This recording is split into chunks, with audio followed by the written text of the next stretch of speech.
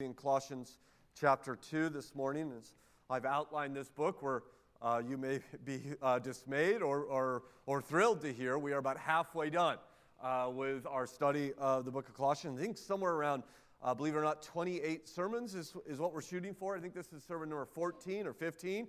So hopefully you're doing okay so far in Colossians. It has been a great feast for my own soul. I'm sorry I'm going so quickly through the book. But there are other books we need to get to, I trust. So here we are in Colossians chapter 2. And some glorious truths this morning, beginning in verse 11. Colossians 2 and verse 11, hear now the word of God. In him also were you circumcised, with a circumcision made without hands, by putting off the body of the flesh, by the circumcision of Christ. Having been buried with him in baptism, in which you were also raised with him through faith in the powerful working of God who raised him from the dead. And you, who were dead in your trespasses and the uncircumcision of your flesh, God made alive together with him, having forgiven us all our trespasses. Our Father, we're thankful for your word, in which we can now set our hearts upon, our minds upon. We pray that you would guide and lead us, for we ask it in Jesus' name. Amen. The University College of London, when its board of directors meets for special meetings, among those meeting, among the board, there is one who seems a bit out of fashion. That is, everyone comes dressed in formal attire, suit and tie and all the rest, but there's one who seems to be a bit outdated in the clothing that he is wearing. He is Jeremy Bentham. Jeremy Bentham. His lack of contemporary dress probably has something to do with the fact that he died in 1832. You see, Jeremy Bentham, though dead, still faithfully attends the board meetings at the University College of London. That name might be familiar to you. Jeremy Bentham was the founder of a philosophical tradition called utilitarianism, and he left his entire fortune to the University College of London on one condition, that his body would be preserved, and that at special meetings of the board of directors, his remains would be dressed in a formal suit, and he would be seated at the boardroom table. Sadly, his head is no longer attached to his body. So a wax head now sits upon his physical remains as he attends the meeting. His head remains in the cabinet nearby. And for 180 years or so, his corpse is seated at the table. As the chairman begins the meeting, he declares, Jeremy Bentham, present, but not voting. He's there, but he's contributing nothing. Though present, he is dead. Kind of like you, at least at one point in your life. Kind of like me. What does Paul say here in verse 13? And you, who were dead in trespasses. That is what Paul's saying with respect to the things of God, with respect to the gospel, with respect to obedience, with respect to his glory. You were present, but you were contributing nothing. Paul, as you know here in Colossians 2, is seeking to counter these false teachers who seem to be offering some type of spiritual experience outside of Christ.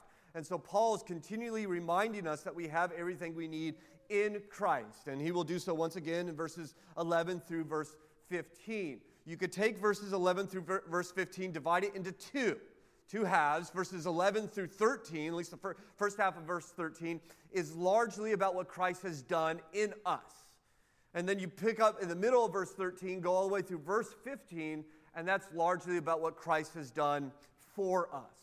And so you have the first half dealing with our subjective experience of Christ's work, of the gospel, and the second half of this passage dealing with the objective experience of the gospel. But what you will note is it's all about Christ. It's all about our union with Christ.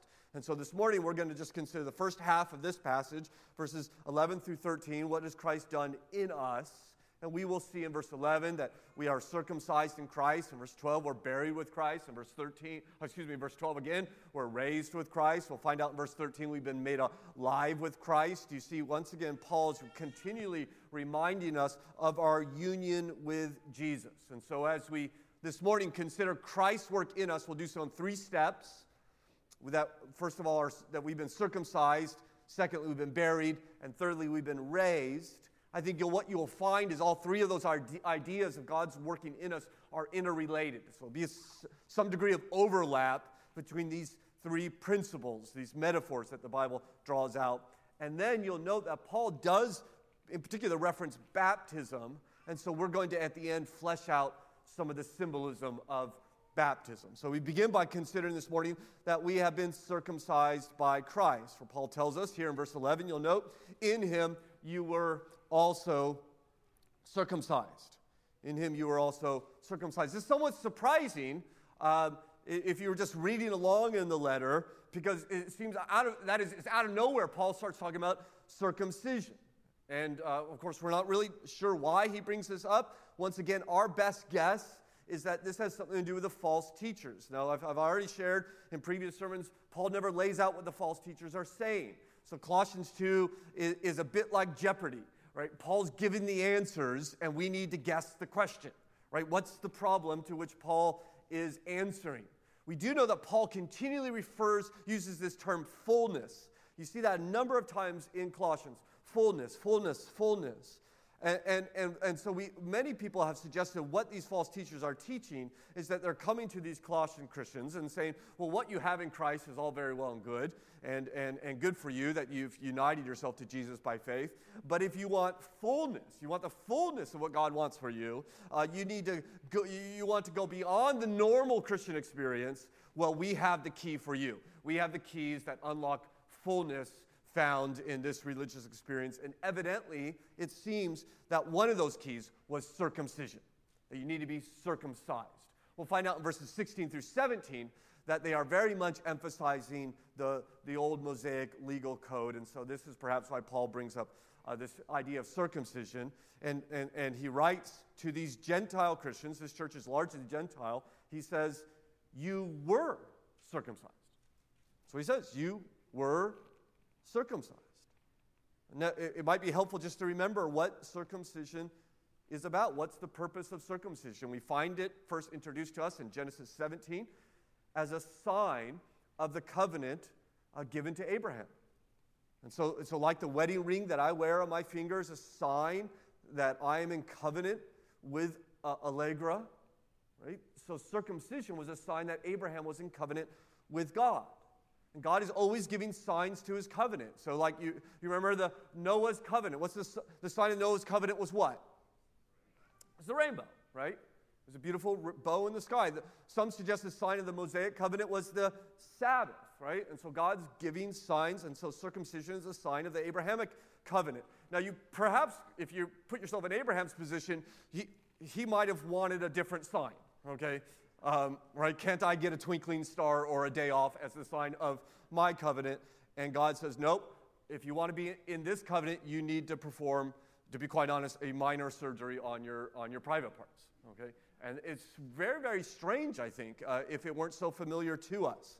I mean, could you imagine God saying, if you want to be in a relationship with me, you have to go out back, take out a knife, and cut off your foreskin? I mean, that is a stunning request, isn't it? And so, of course, the question is, why? What is going on here? This is very strange. Why circumcision? Why not have your ear pierced? Why not wear a piece of jewelry? Why not some other sign? Why this? Well, it's interesting. God never tells us. We're never told. But we can speculate, I think, a little bit here, that especially if you read the book of Genesis, it's very, very clear, as we've been studying before COVID hit, that this particular part of the male body, if it is not devoted to God, things go really, really badly. You see that over and over and over again in the book of Genesis. That we can do great evil with this part of the body, we can do great good with it, we could be united with our wife, we could create life like God creates life. And so God, in some sense, says, to be in covenant with me, I'm going to start with the men, and I'm going to start where those men are at times most prone to sin. I'm going to brand them. So whenever they look at themselves, they recognize, you belong to me. And by the first century, the circumcision has become the identity of the Jewish people. You even read this in the New Testament. The Jew and circumcised is used synonymously. They're called the circumcised. And Gentile, shorthand for Gentile is uncircumcised. And now you have these uncircumcised Gentiles believing in a Jewish Messiah. And the question that comes up in Colossians and many other places in the New Testament, as you know, is what do we do with circumcision then? And Paul says of these Gentile believers, you were circumcised. Of course, we might say, well, in what sense? Well, he tells us, doesn't he? You see there in verse 11. In him you were circumcised with a circumcision made without hands. Circumcision made without hands. In other words, a circumcision done by God. In fact, what's the very first two words in verse 11? In him. That is, in Christ you were circumcised. He ends verse 11 saying, by the circumcision of Christ. And so this is referring to a deeper internal circumcision that has been performed. So we read in Deuteronomy 10, for instance, God said, circumcise the foreskin of your hearts. Of course, they had no ability to do that. We can't do that. It's not in our ability to actually change our hearts. That has to be done by Christ. And so Paul takes up this concept claiming that you have had your hearts been circumcised, a circumcision performed by Jesus. So I think we would be right to think circumcision of the flesh in the Old Testament pointed, as a pointer, as a shadow, the language Paul will use later in Colossians 2, of a deeper circumcision of the heart performed by Jesus in the new covenant. And if you are a Christian today, I tell you, according to Colossians 2 verse 11, you have been circumcised with a circumcision made without hands. So Christ has done this in us. To be uncircumcised would be to be spiritually dead. Now, drop down to verse 13. I want you to see the kind of the parallels that Paul's drawing here between being dead and being uncircumcised. For he says, and you who were dead in your trespasses and the uncircumcision of your flesh. And so I think we could probably understand these two metaphors describing the same reality. That is, to be uncircumcised is to be spiritually dead. Not biologically dead, certainly, but dead to the things of God, dead to the gospel. And this is what we were. This is what he says there in verse 13. You were dead in your trespasses. You were dead to God and all things spiritual. It's Martin Lloyd-Jones who tells the story of William Wilberforce, that great member of Parliament who led to the abolition of slavery in Great Britain.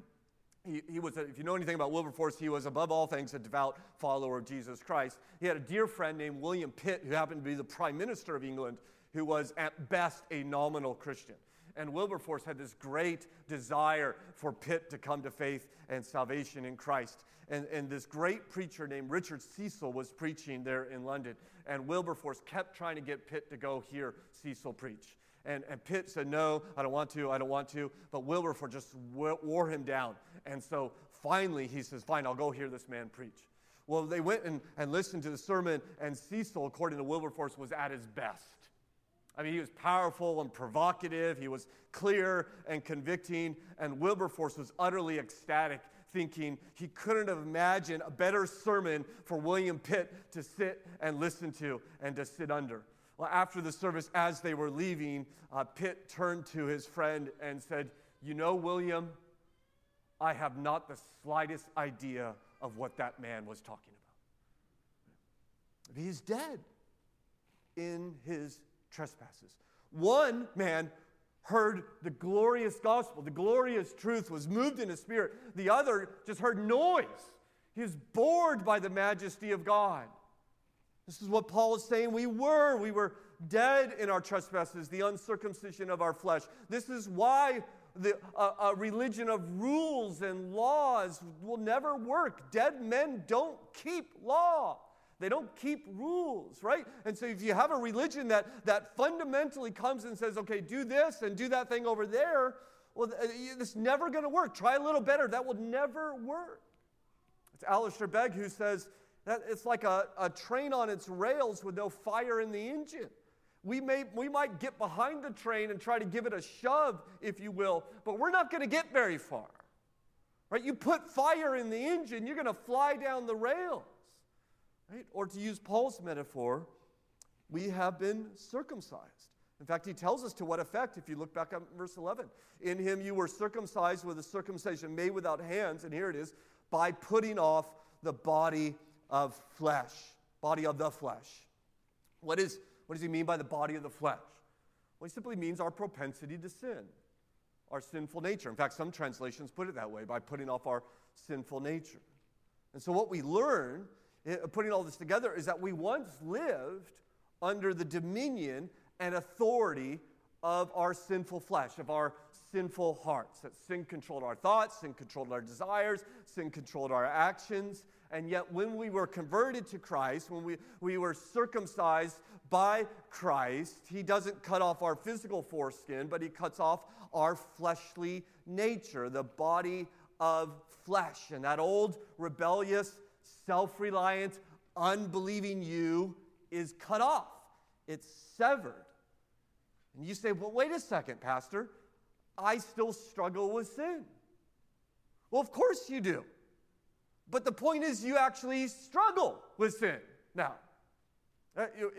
I tell you frequently, you know what I did before I became a Christian? Whatever I wanted. I did whatever I wanted. If I want to lie, want to steal, want to cheat, I did it. I did whatever I wanted. In other words, I had no struggle. Unbelievers largely do not struggle with sin against God. They give themselves to it. Now what we find ourselves living in a Romans 7 kind of world, if you will, that we often, to our dismay, do what we do not want to do. I still sin, but I don't want to do it. I'm continually struggling with it. And if you struggle with sin today, my Christian brother and sister, you ought to praise God for the struggle. That is the work of God in your lives, that Christians can now struggle against sin because sin no longer has dominion over you. I mean, I don't know if you're anything like me, but do you ever think about God when you're sinning? Right? Do you ever, while you're sinning, your thoughts go to God? It's an odd thing to do because it makes sin much less enjoyable. Right? Why would anyone want to think about God the moment they're sinning against God? And yet, I think we constantly do. We're filled with self-pity. Right? Self-pity would be a lot more fun if we didn't hear God saying in our hearts that he has all things in his control. Why aren't you trusting me? Bitterness would be a lot more fun, wouldn't it? A lot more satisfying, at least, if our mind didn't keep reminding us of how we've been forgiven by God and therefore we should forgive others. Or boasting would be a lot more gratifying if we didn't have the thoughts remembering what we were before Christ came into our life. Materialistic fantasies would be a lot more enjoyable if we weren't constantly reminded of Jesus' words in Luke 9, if anyone's to come after me, he must deny himself. Right? We were once imprisoned in the flesh. You did what the flesh commanded, the Bible says. You've been freed from that. He breaks the power of canceled sin. He sets the prisoners free. And though sin remains, it no longer reigns in our life. The power has been broken over us. And Paul will go on to elaborate what this circumcision looks like in verse 12 when he says that we've been buried with Christ and raised with Christ, changing the metaphor. So consider, secondly, that we've been buried with Christ. For he says here in verse 12, having been buried with him in baptism. We have been buried with him precisely because we have died with him. Burial is a proof of what? What do you do with someone you only bury dead people, right? And so the fact that we talk about the burial of Christ, or we've been buried with him, is a reference to the fact that we have died. I find that interesting in creeds and scriptures. It not only emphasizes the death of Christ, but it actually emphasizes his burial. And so we occasionally recite the Apostles' Creed, in which we announce, I believe in Jesus Christ, his only Son, our Lord, who was crucified, died, and was buried. What does buried add if we just said he died? Why do we add that he was buried? Or Paul, for himself, in 1 Corinthians 15, will say, "For I delivered to you what I also received, that Christ Jesus died for our sins according to the Scripture, and that he was buried, and that he rose again on the third day in accordance with the Scripture." Why does Paul add the fact that he just said he died? Why does he add the fact that he's been buried? Well, this burial is a proof, is evidence of the reality of his death. And so when Paul says here in verse 12 that we've been buried with Christ, we understand that we have truly indeed been united with Christ in his death. That is, when Christ died, Christian, you died with him. This is another way, I think, a very similar way to think about the cutting off the flesh. The metaphor's changed now. The old man has died. Paul will say in Colossians 2:20, "I've been crucified with Christ and I no longer live." Romans 6, we know that our old sinful selves were crucified with Christ so that sin might lose its power in our lives. We are no longer slaves to sin, for when we died with Christ, there's that language again, we are set free from the power of sin.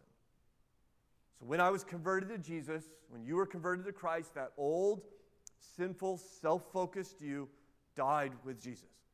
You're dead to sin and now alive to God in Christ Jesus, because you didn't just die, he raised you, as you see thirdly, that we've been raised with Christ, to which Paul now returns here in verse 12, when he says, "In which you were also raised with him through faith in the powerful working of God who raised him from the dead." So you've been raised with Christ. That is, you are united with Christ's resurrection. Now I want you to be very clear here. What Paul is referring to in verse 12 is not some future resurrection.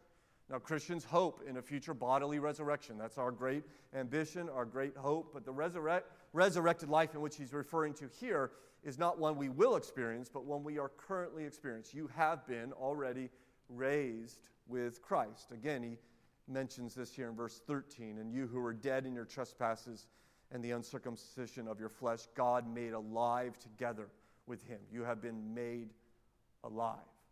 So you might say, well, how do I become a believer? How did I become a believer? Well, God raised you from the dead. You were spiritually dead. You were unresponsive. You found nothing compelling in Christ. And then one night, perhaps for you, maybe talking to mom and dad, maybe around a campfire, maybe with a book in your lap, or one day listening to a sermon, something happened in you, and you became alive. Now, for some people, that takes place instantaneously. I think it took place just in a precise moment in my own life. But for some people, I think this regeneration, this being made alive, it actually takes days, if not months or years. But regardless of how quickly it comes, it will come if you are a Christian. This transformation has taken place in your life. I think it usually comes when you become aware of your sin. Your conscience is afflicted. You see that your transgression is not simply bad for you or an affront to mom or dad or whatever it might be, but it is actually against a good and gracious God, and you become broken for it. The prophet Ezekiel foretold that you shall remember your ways and all your evil deeds, which you have defiled yourself, and you shall loathe yourself for all the evil you have committed. And you shall know that I am the Lord when I deal with you for my name's sake, not according to your evil ways. I mean, that happens in us. Most of our life, there is no conviction of sin. And then all of a sudden, we're loaded with its weight. We're like a Bunyan's pilgrim who has this burden upon his back. Right? We feel the burden of sin. If you've never felt the burden of sin against a gracious God, if you've never been convicted of sin in your life, that's a sign of spiritual death. That's a sign of the uncircumcision of the flesh. Those of us who have been made alive, we felt that. We've experienced that. And soon thereafter, we became alive to the majesty of Jesus. And the gospel radiated with its glorious truth. This is what it means to become a Christian. This is what God does in our life. That you who were dead have been made alive. This is how you became a Christian. So in other words, to become a Christian is not like choosing to become a Republican or a Democrat. Like you look at their arguments, you look at their platforms, you say, I like this one, I don't like this one, I think I'll choose this one over here. And that's not what it's like to become a Christian. To become a Christian is far more, as John Piper puts it, it's like a caterpillar becoming a butterfly. Right? And once once you have a butterfly and you command the butterfly to fly, you say, butterfly, now go fly. Does the butterfly say, no, I don't want to fly? Is the butterfly filled with guilt over the idea of flying or fear? No. What does the butterfly do? It flies, right?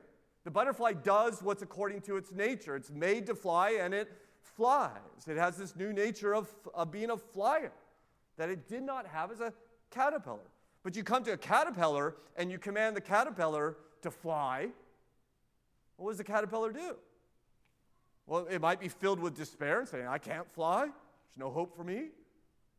It might say, I am flying. I mean, look how high I'm up off the ground. Right? Or it can cry out, I cannot fly. I cannot do what you command.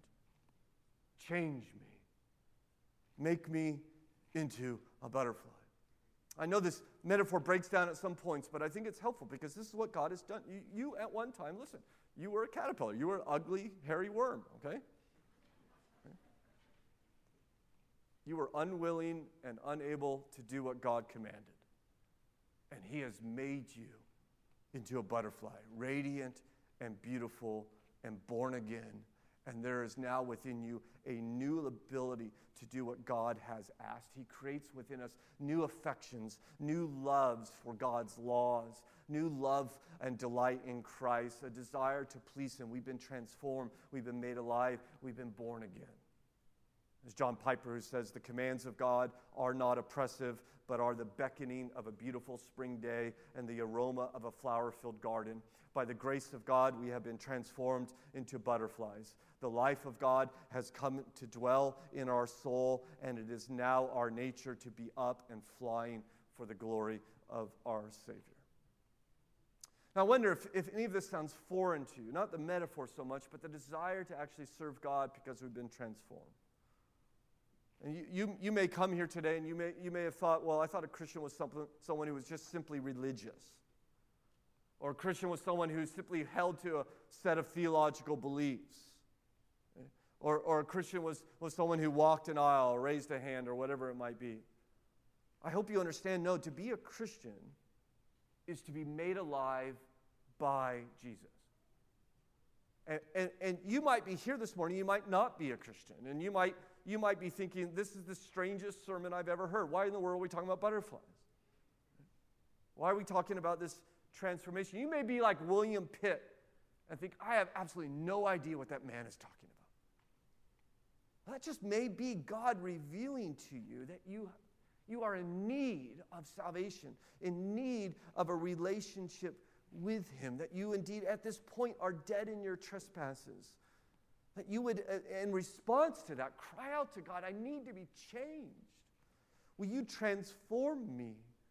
Knowing that Christ has paid the penalty for our sin and rose from the dead, will you make me alive? Will you cry out like the publican of Jesus' day, have mercy on me, a sinner?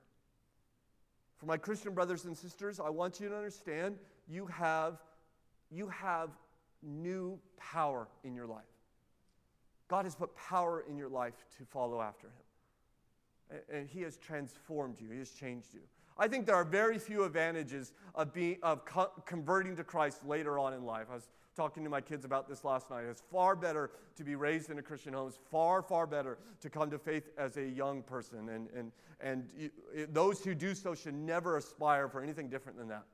But I will tell you, there is at least one advantage of coming to Christ later in life. And it's this. It is the new life in which you are given is stunning.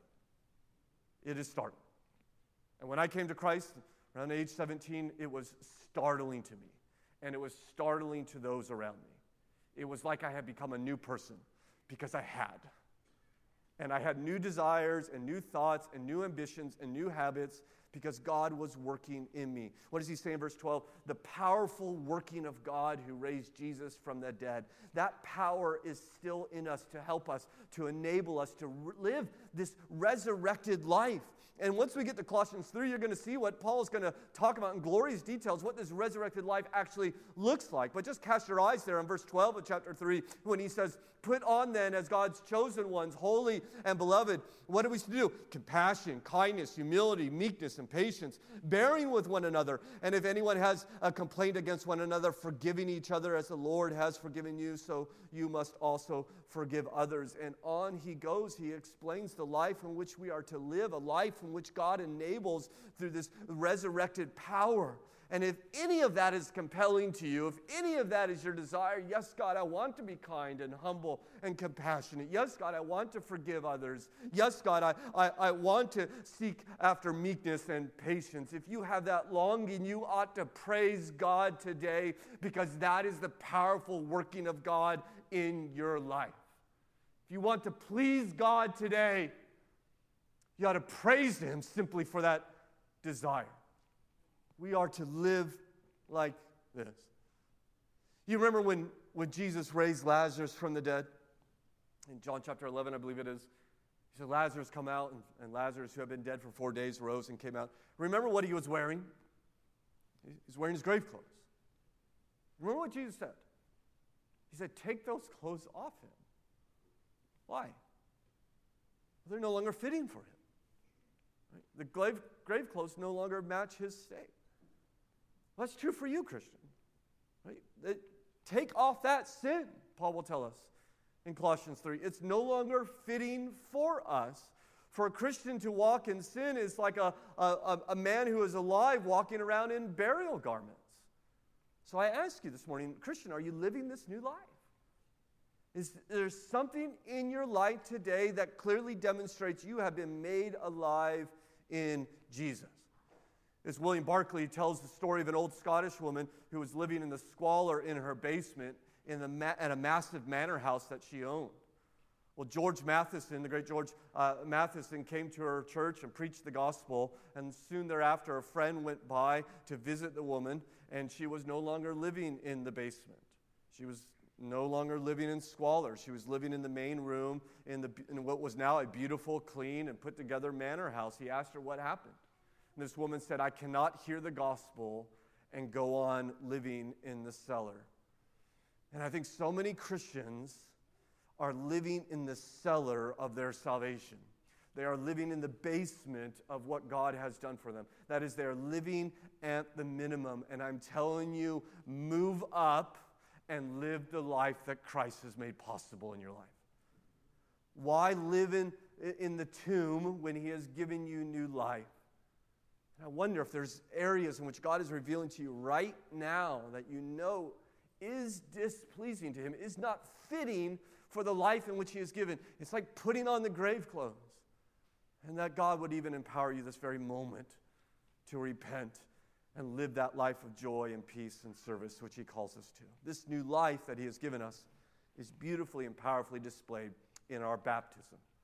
And so we turn to lastly this morning that Paul tells us that we have been buried and raised with Christ in our baptism.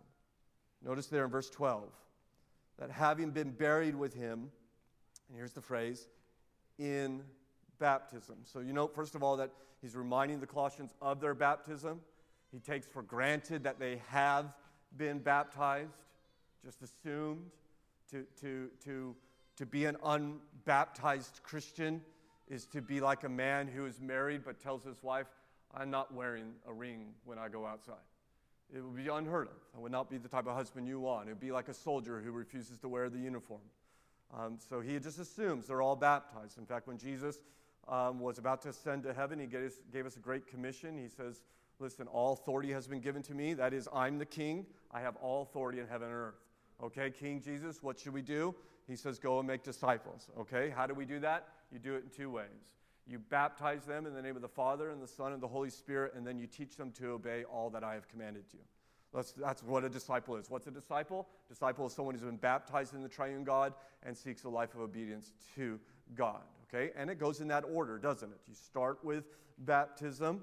Baptism comes first because baptism is the sign of the new covenant. So we are in a new covenant.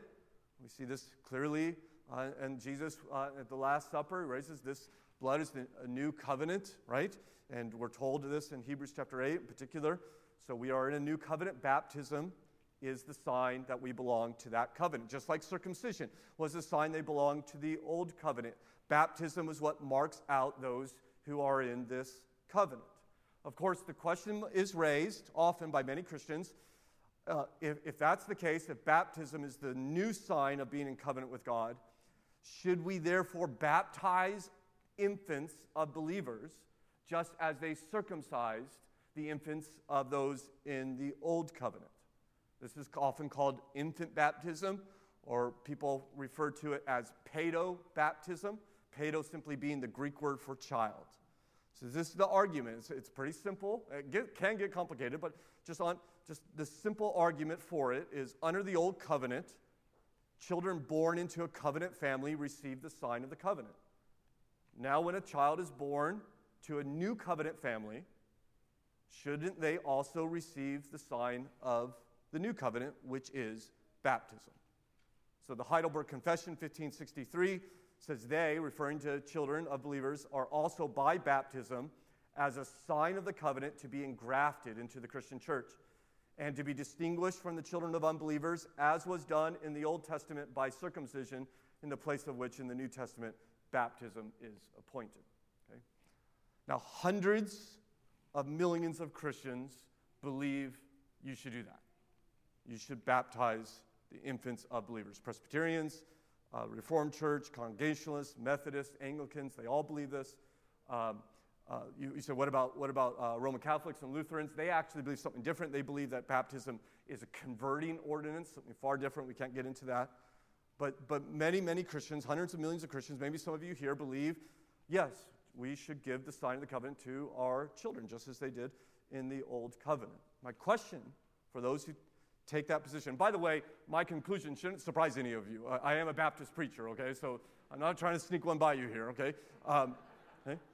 The question we need to ask, I think, there's a question we need to ask and a text we need to observe. So this is going to take about maybe 8 minutes. It shouldn't be too long. Question we need to ask, and when a pastor says 8 minutes, don't hold them literally, okay? So the question we need to ask, is entrance into the new covenant the same as they entered into the old covenant? Does God gather his people into the new covenant the same way he gathered his people into the old covenant?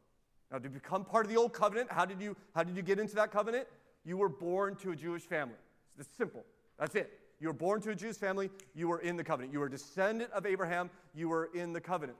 We've seen in this passage, right, and many, many other passages, to become part of the new covenant, it's not simply you're born to him or to her or to me, but you are born again.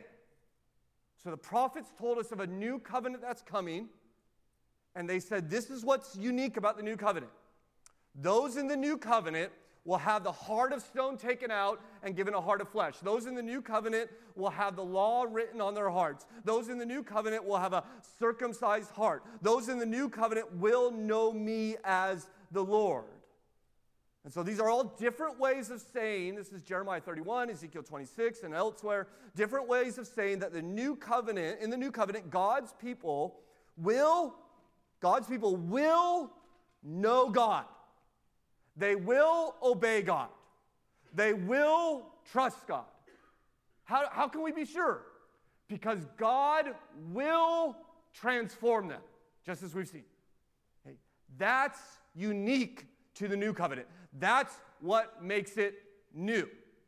Under the old covenant, you could be in the covenant, but not keep the covenant. In fact, the vast majority did. They were born in the covenant, but they did not keep the covenant. And you see God continually disciplining for them, even kicking them out of the covenantal land that was theirs by covenant. You can't have it because you're not keeping the covenant. This is what's different. Under the new covenant, every single one in the new covenant will keep the new covenant. That is, they will persevere in faith. How can we be sure? God will ensure it. That's what makes it new. The new covenant people of God come into existence, therefore, in a vastly different way than the old covenant people of God. The old covenant people of God were born into a family regardless of their spiritual state. They didn't matter. They were in that covenant. The new covenant people of God are born again. Therefore, we don't give the sign of those who have received physical birth, namely infants of believers, the sign of being in the covenant, but only those who have received spiritual birth. Let me summarize.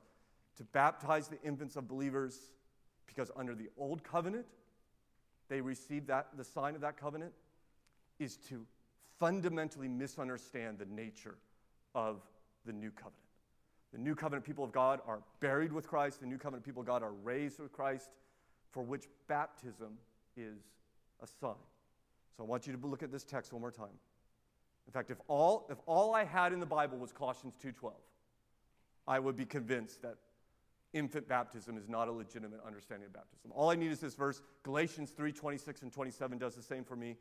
But in fact, it's two words in Colossians 2:12. Having been buried with him in baptism, okay, in which, now which is a relative pronoun, okay? A pronoun is just a replacement for another noun.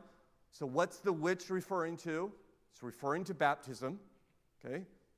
So we might say, in baptism, you were also raised with him. Now here's the two words, ready? Through faith. In baptism, you were raised with him through faith. Here's my question. What is the through faith doing there? What's that doing there? Now, to me, this is utterly obvious. This is not theological gymnastics. This is just English. We're just dealing with English, right?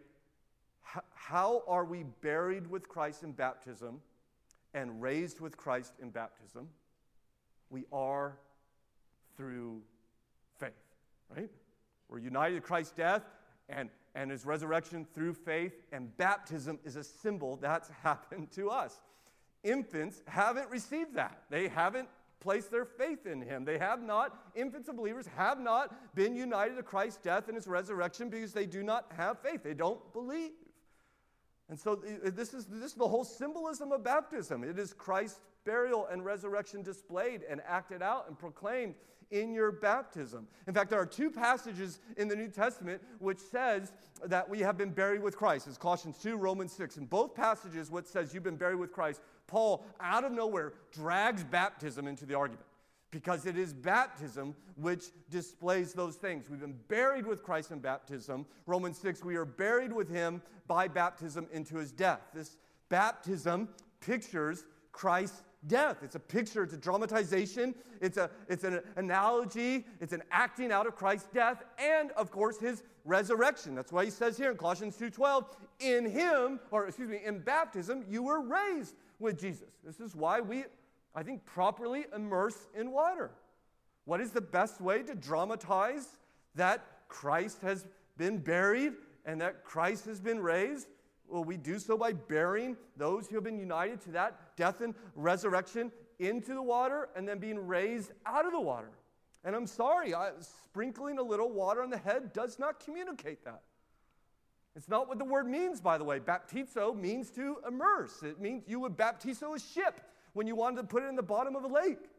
In Acts chapter 8, the Ethiopian convert says, see, there's water, right? That is a pool of water. What prevents me from being baptized? So he commanded the chariot to stop, and they both went down in the water, and Philip baptized him. He showed that he belonged to Christ, that he was united to Christ's death and resurrection, that he was part of the people of God because he had faith. So I'm ending here. Baptism says something about you and something about Jesus. Baptism gets its meaning and its importance from the death of Jesus for your sins and the triumph of Jesus over death on your behalf. Right? It proclaims that. That's, by the way, if you're not a Christian, that's the gospel. We say, what's the heart of Christianity?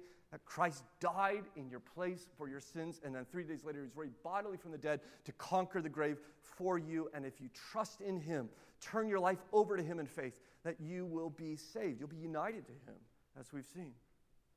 So this baptism, therefore, say, well, he's just a Baptist preacher. He's getting all bent out because that's his thing, right? I mean, he's got Baptist on the sign outside, okay? Listen, baptism is not just simply a little ritual.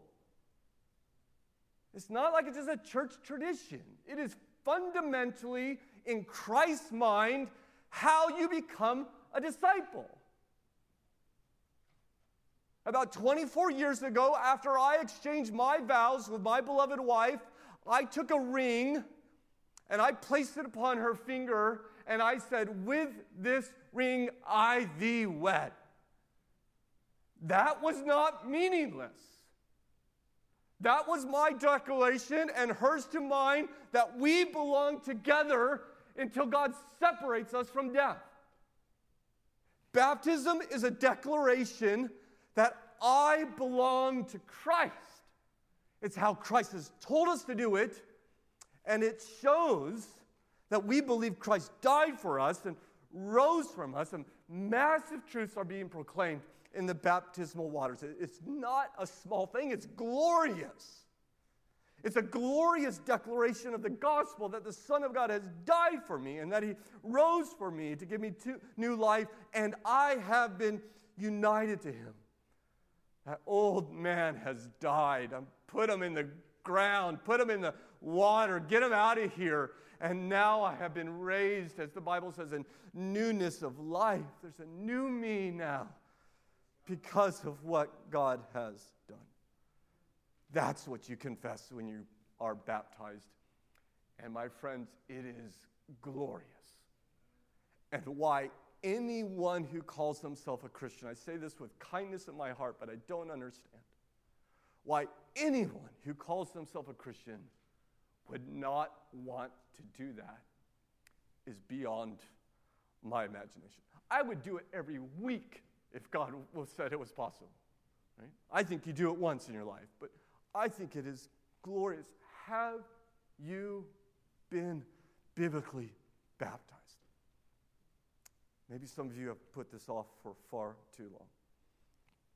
Have you declared that old man died and I have been made alive by Christ and through Christ and for Christ? Our Father in heaven, we're thankful for your word that teaches us of the work that Jesus has done.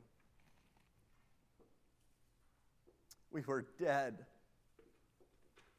Every one of us in our sin was dead under the dominion of rebellion against a holy God. And by your grace, you have made us alive. We are alive today and shall be forevermore. May we live that life which you have given us for your honor and for your glory. For we ask it in Christ's name. Amen.